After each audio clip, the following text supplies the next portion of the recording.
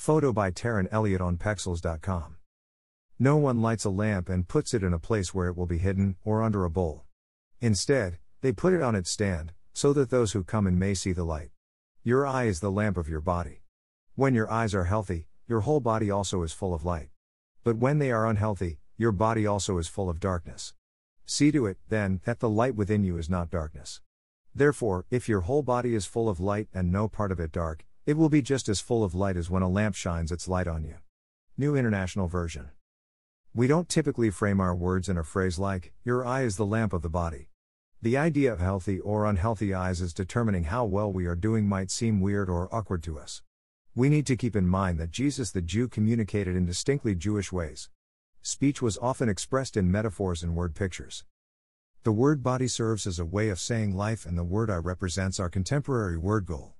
So, then, let's restate the verse: your goals determine the direction of your life. When your goals are good, your entire life is healthy, but when your goals are bad, it messes up your life. Our goals, whether stated or unstated, set the focus and direction of our lives. If the orientation of our lives is the pursuit of selfish gain and temporary satisfaction, then we will move in that direction, and it will not end well. However, if our goals are toward God and the accomplishment of God's will, then we will be light for the world. It's all a matter of focus and where we set our attention. Greater than, but more than anything else, put God's work first and do what He wants. Then the other things will be yours as well. Greater than. Greater than Jesus, Matthew 6:33, Sev. In our goal setting, we are to be careful, deliberate, and sensitive to the ways of Jesus. That means Christians will focus on the kind of people they want to be, that is, like Jesus Christ. Instead of simply making big resolutions, we can implement small decisions, practiced every day, which will help us grow spiritually. For example, if we have some besetting sin which tends to dog us, we might try to summon the willpower and energy to take it on. On some days, that works. On most days, it doesn't. That's because if we maintain the same daily habits that led to being ensnared in sin, we'll continually be looking for that unusual burst of energy to overcome that sin. We need a new system of living. If we imagine our lives as a house, and a room in your house needs a complete restoration and makeover, it won't do to enthusiastically rearrange the furniture. It's a superficial goal which doesn't address the systemic change of habits needed to thoroughly reform that area of your life. And if we try and change our results, our sinful actions, chronic failure is likely in our future. What we really need to change are the systems that cause those results.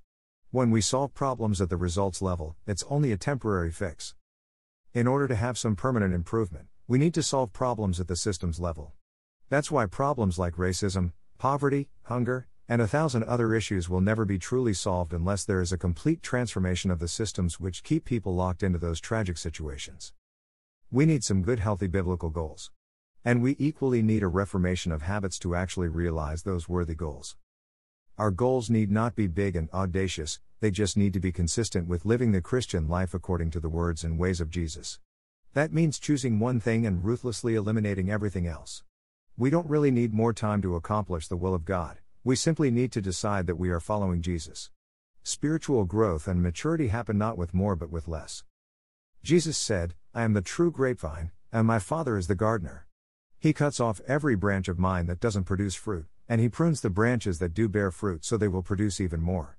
John 15:1-2, NLT. Proper goals bring us into the light.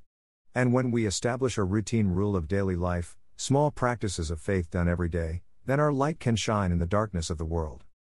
Loving Lord Jesus, help me to set my life's gaze on the living and doing of your teaching. Enable me to set godly and worthy goals and grant me the power to see them realized through your Holy Spirit. Amen.